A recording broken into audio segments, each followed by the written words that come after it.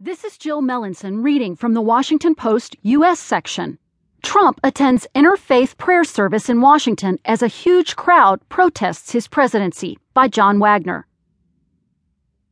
President Trump spent more than an hour Saturday at an interfaith prayer service designed to appeal for national unity, as an expected 500,000 people streamed into the nation's capital to protest his fledgling presidency.